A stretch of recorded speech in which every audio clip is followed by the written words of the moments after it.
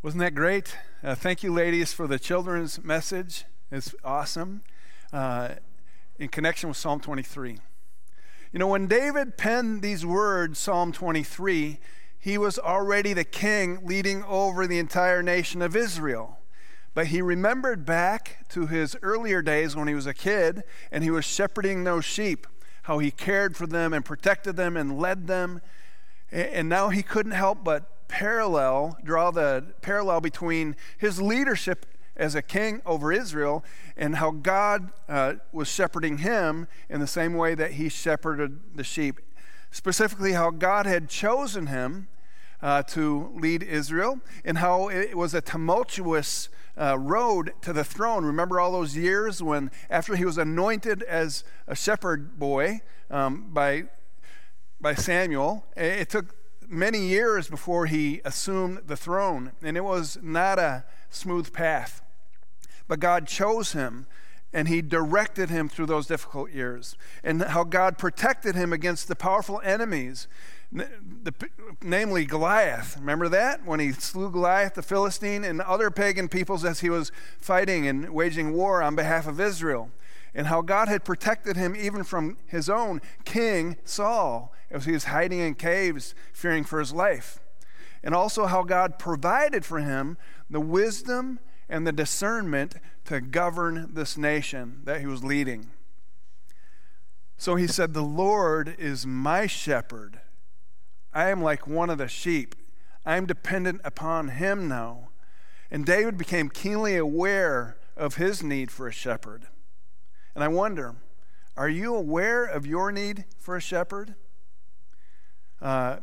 We wouldn't have that discernment or that awareness unless we realized how helpless we were apart from him. And sometimes we experience the global crisis that we're in right now, and it's beginning to lift in our area, fortunately. But sometimes we have to experience this to be made aware that we need a shepherd to guide us, to care for us, to protect us, to direct us. Or I remember a top millionaire CEO who was working in the World Trade Center during 9/11 of 2001, and how when the plane flew into the second building, he was running down the stairwell and he met up with a custodian who he was hourly paid. And so they were side by side together, and they were calling out to God together in the very same way. It didn't matter what salary you had or what position you had. They both equally realized their need for a shepherd to help them, to strengthen them, and to guide them. And throughout the Bible, we are all compared to weak and helpless sheep. In Zechariah 10, for example, the people wandered like sheep oppressed for lack of a shepherd. And then Matthew 9, Jesus said, when Jesus saw the crowds, he had compassion on them because they were harassed and helpless like sheep without a shepherd. And Jesus was that shepherd. So on our own, we are like helpless sheep. We lack a sense of direction on our own.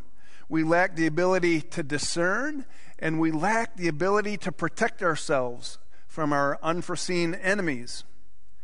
We are like sheep in these three ways. And we, like sheep, lack a sense of direction, which is the first way. We are like sheep in that we lack a sense of direction.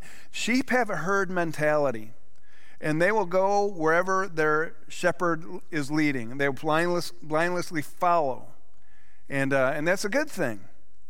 But when the shepherd is absent or distant, or if he becomes sick and dies on the job, then these sheep are kind of helpless, and they are prone to wander, or they're prone to follow the lead sheep. For example, a mom sheep said this to the child, said, "If your friends jump off the side of the hill, will you jump too, Fluffy?" And the response was, "Yes!" Because that's what sheep do. In fact, that happened in real life. In Turkey, shepherds got distracted during breakfast time as they were eating some distance away from the flock, and they noticed one sheep walk to the edge of a cliff and just jump off to its death. And they were shocked by that, but they were even more alarmed when they saw their flock of 1,500 sheep follow behind and one after another just jump off the side of the cliff to their death. Well, fortunately, only 450 of the 1,500 died because the latter sheep who jumped off jumped onto this billowy pile of sheep, and their lives were spared. The Washington Post entitled this mass suicide. Isaiah 53 says this about us: "We all like sheep have gone astray. Each of us has turned to his own way."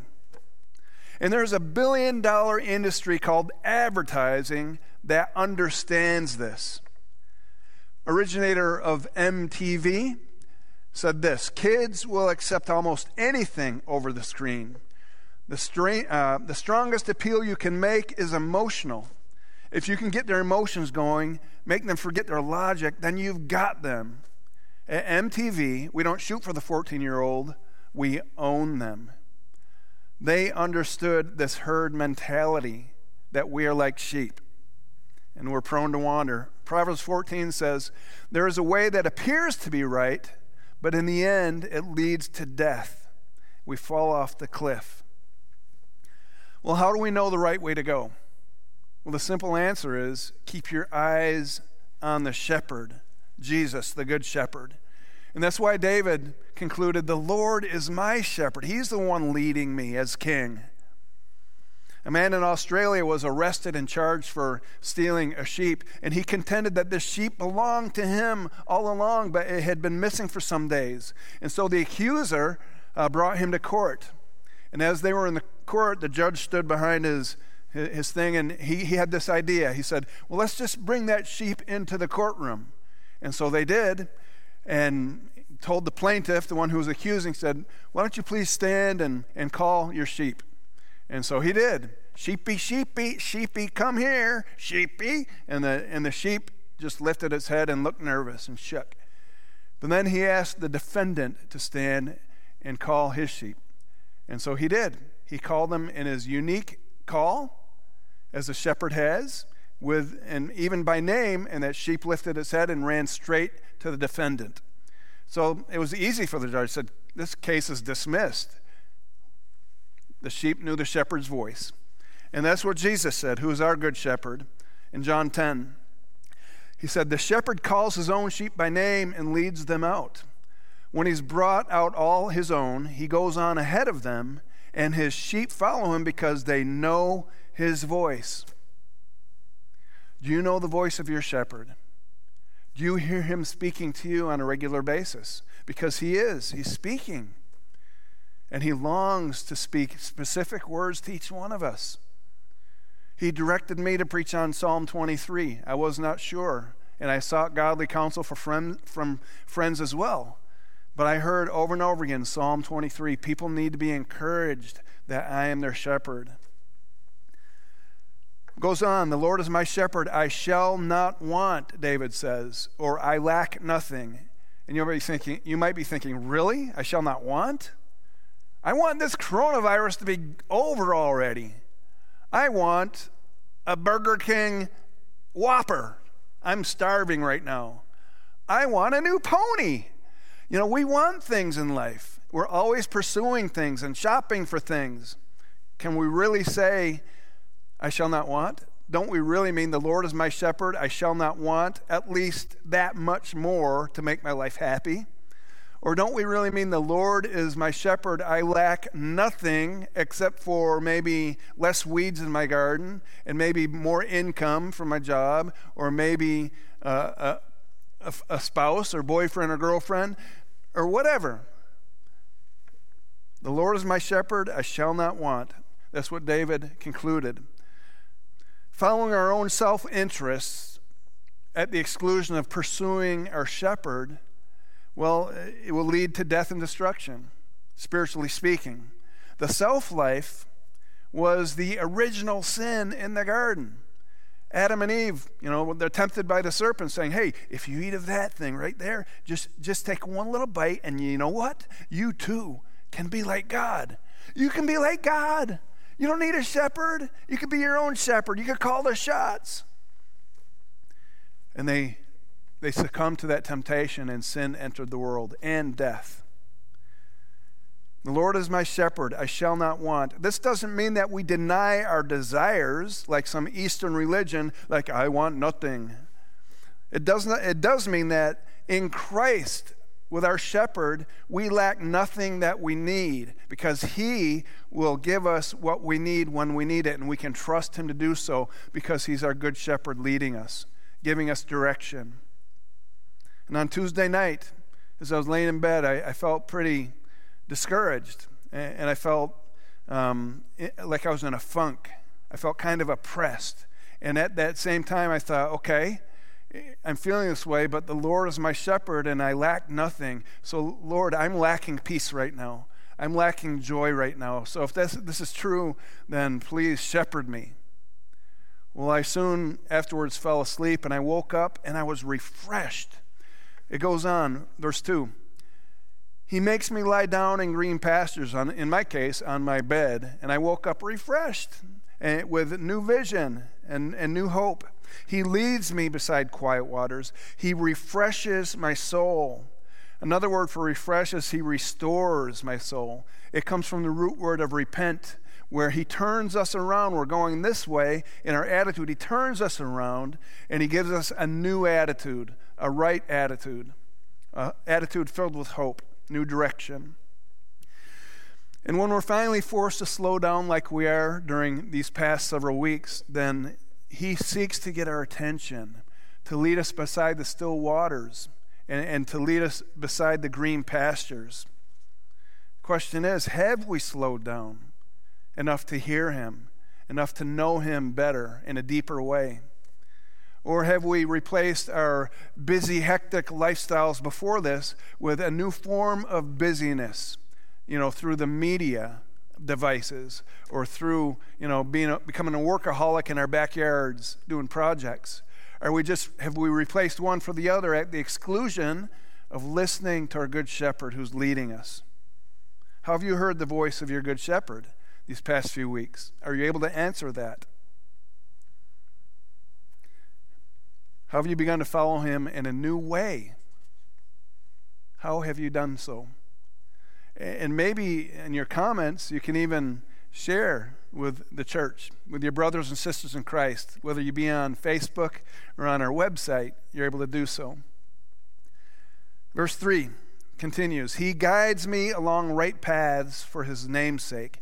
God has a stake in this. It's for his name's sake, he said, that he's leading us. It's for his reputation.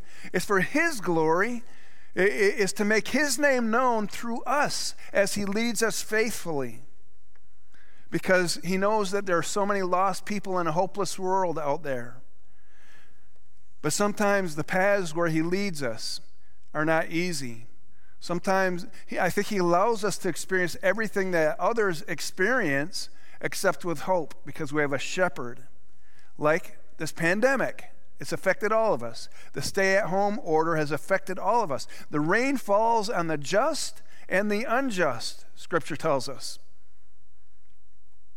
But God allows these difficulties in our lives to show the world what it looks like when we're following a shepherd, as opposed to those who don't, that there is hope.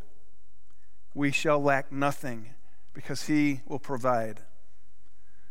Jesus said, I am the way. Follow me to better places when you lack direction. And then secondly, on our own, sheep will lack discernment. Sheep are very smart. We have this thought that sheep are just dumb animals out there. They're not. They're like pigs, or they're like cows. They're very intelligent. They can even read expressions on faces. And so they have good intelligence, but sometimes they lack discernment, just like us, We could be very intelligent, but lack discernment. Sheep will continue to graze, for example, at the same pastures over and over again. They'll pull up all the grass and foliage with by the roots, and they'll remain there, and they'll even starve because they won't know where to go. They lack discernment, and they destroy the land in the midst, sort of like underneath our swing set. And sheep are easily deceived as well. In the springtime, when they're wandering, they may come across a white, pretty flower called a camas in certain places, which are poisonous and deadly when they're consumed. And so the sheep become paralyzed and they stiffen up like boards before they drop over dead. And so shepherds will go before, and if they see this poisonous flower, they'll either pluck it up and remove it, or they will redirect the sheep in a new direction.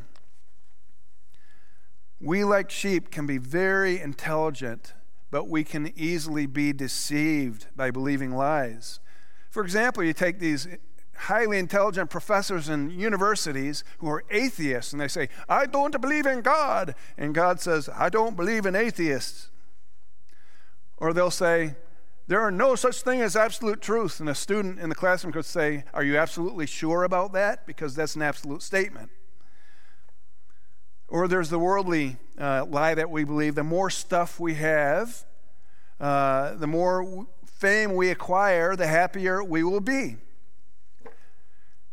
And do you remember in past Christmases, every Christmas it has the hot item that you must get for your child, or Christmas will be a bust.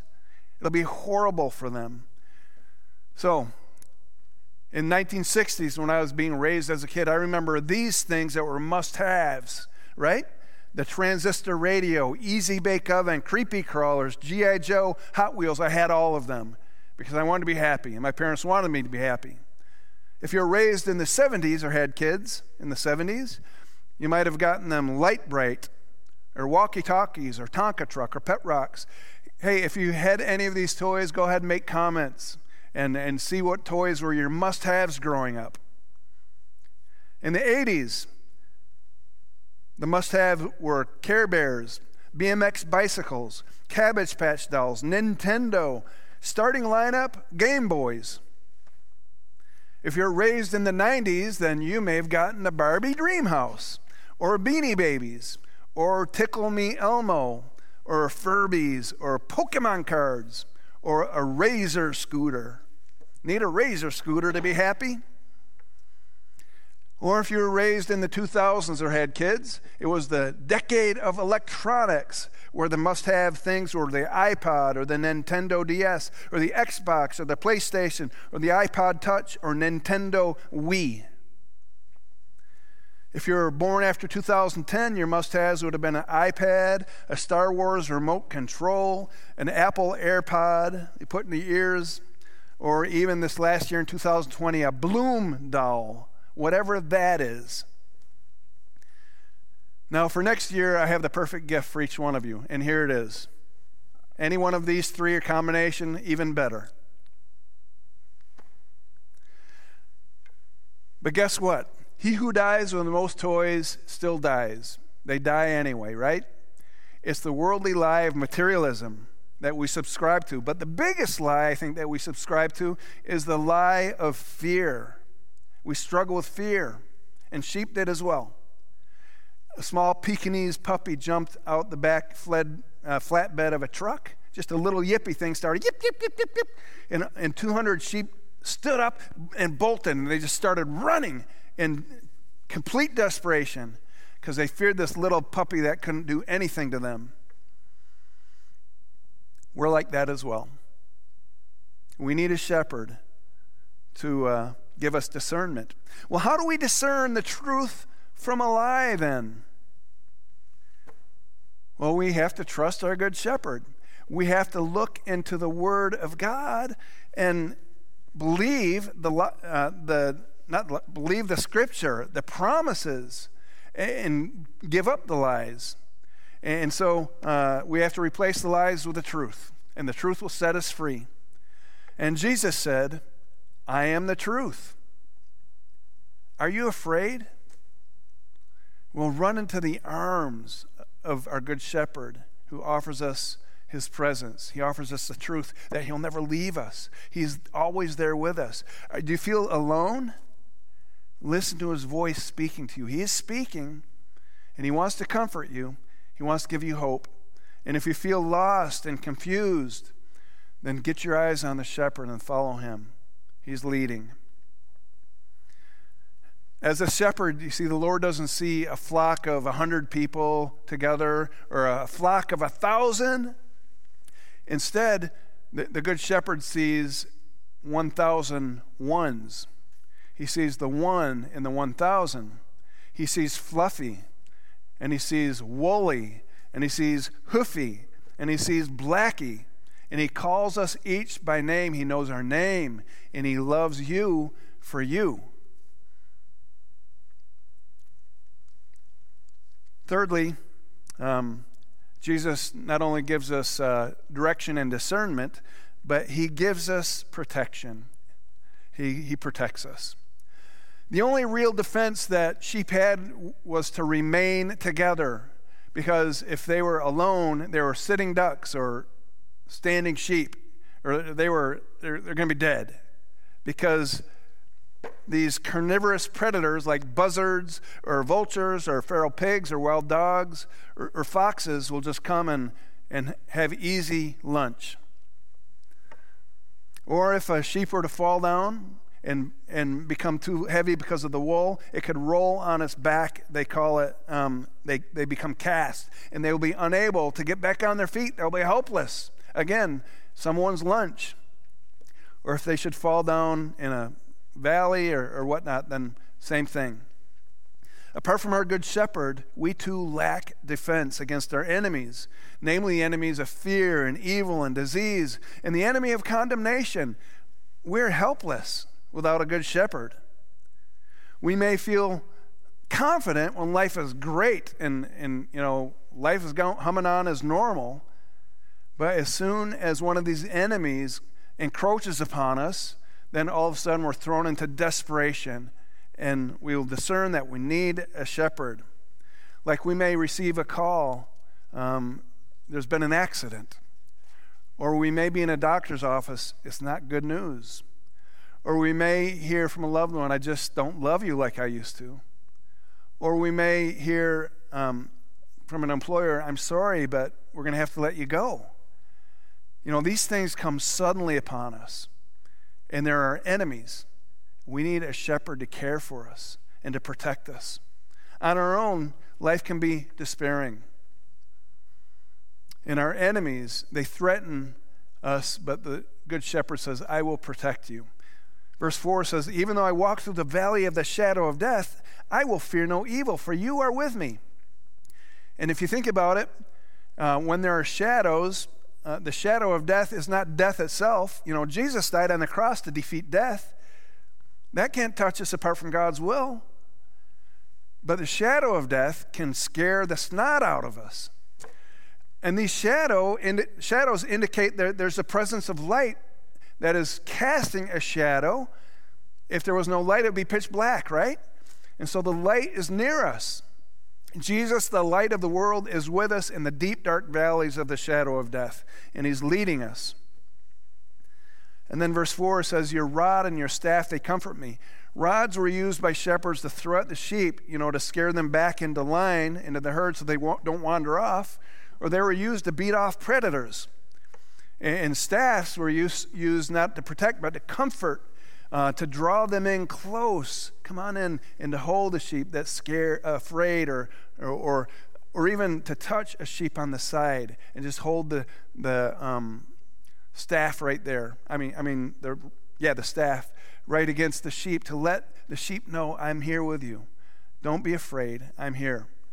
Or sometimes when a little baby lamb was born, the shepherd would pick it up like this by the crook and move it over here like this to the mother, or to safety, because he didn't want to get the scent of human scent on the baby lamb. Or if a sheep were to fall again or get caught in brush, then again, use it to draw them out of the brush, back into the fold, back to safety. The staff was used to comfort. The rod was used to protect and to discipline. Your rod and your staff, they comfort me. Verse 5, you prepare a table before me in the presence of my enemies. We feel safe in the presence even of our enemies. Usually when enemies are encroaching upon us, then we're freaking out. We're having major stress attacks, and we're not secure. But in the presence of our enemies, you prepare a banquet table for us. That's what our shepherd does. If we were a soldier in a foxhole in the heat of battle, then we would do well to grab a candy bar or dried rations and just stuff it in our mouth in between rounds, but we'd be afraid. But not with a shepherd. Our good shepherd, by contrast, he spreads a table banquet before us. He provides what we need, and we're able to sit back and enjoy perfect peace and plenty of his provision, knowing that nothing can touch us out of God's will. Our enemies may even look on and wonder, how can you have such peace during a time like this? Like in other countries, unbelieving countries, there are those who are coming to Christ by the thousands because they're seeing Christians and how they're behaving in the midst of crisis or opposition. And they're attracted to the joy and the peace that they see because they're following the shepherd, and the shepherd is protecting them. Verse 5, you anoint my head with oil, my cup overflows. Why oil? Well, oil was used to soothe and to comfort, but it was also used to protect them against nose flies. These sheep were even defenseless against the smallest of insects, like these flies that would buzz around their head, fly up their nasal passages, and they would lay eggs, and these eggs would hatch into larvae, worm-like larvae, and the larvae would crawl up into the skull and just drive these sheep nuts. And they did so because, or they went nuts because of these things in their head. And so they would bang their head against the rock like this, or against the stump in the ground, or against the ground. And sometimes they'd even kill themselves trying to alleviate the aggravation and irritation and frustration that they were experiencing.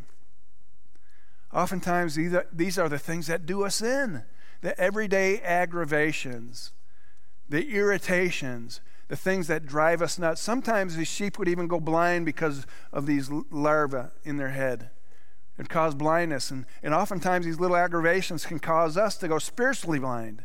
And we lose sight of God, our shepherd, in Jesus, and we just focus on the problem. We lose sight of the big picture. We're blind to it.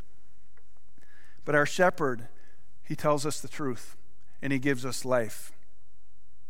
Allow your shepherd to anoint you with his oil, the oil of his Holy Spirit, to fill you. Call upon him. Ask him, fill me with your Spirit. Grant me your wisdom and discernment, Lord. Restore the life and the hope to my life. And then surely goodness and mercy will follow me all the days of my life. Verse 6. This goodness and mercy, these are the promise of our good shepherd, that he offers us during this present life. Goodness, mercy. But not just for this life. He says it extends to eternal life. He concludes by saying, and I will dwell in the house of the Lord forever. That was hope. That was the hope that David had even in the midst of all the trials as king of Israel. Jesus, our good shepherd, said, I am the life. So during this coronavirus time, when we're experiencing things like loneliness and hardship, and when we're aggravated and irritated, or when we are simply scared, let's invite the Good Shepherd back into our lives and say, Jesus, you're my Good Shepherd. Reveal yourself to me as the way when I need direction, when I'm lacking direction. Jesus, reveal yourself as the truth. I want to replace my deception and the lies that I've chosen to believe, and reveal yourself as the life. Provide for me. Protect me. Let's pray. Lord Jesus, we need you as the way, the truth, and the life. We need you desperately, Lord. Sometimes we lose sight of that because, life is returning to normal now, or new normal, and Lord, it was a ride, but, I made it through this, and no, Lord, help us to realize how dependent we are, just as sheep are dependent on the shepherd. Every day of our lives, Lord. May we acknowledge that. May we humbly bow before you every day and acknowledge our need for you. And in so doing, may we hear you. May we be empowered by you. May we be directed by you. And may we experience real life that will be a witness and give hope to a hopeless world, Lord. use us during this time. May we not waste this time, but may we utilize this for your glory, your honor. In Christ's name, amen.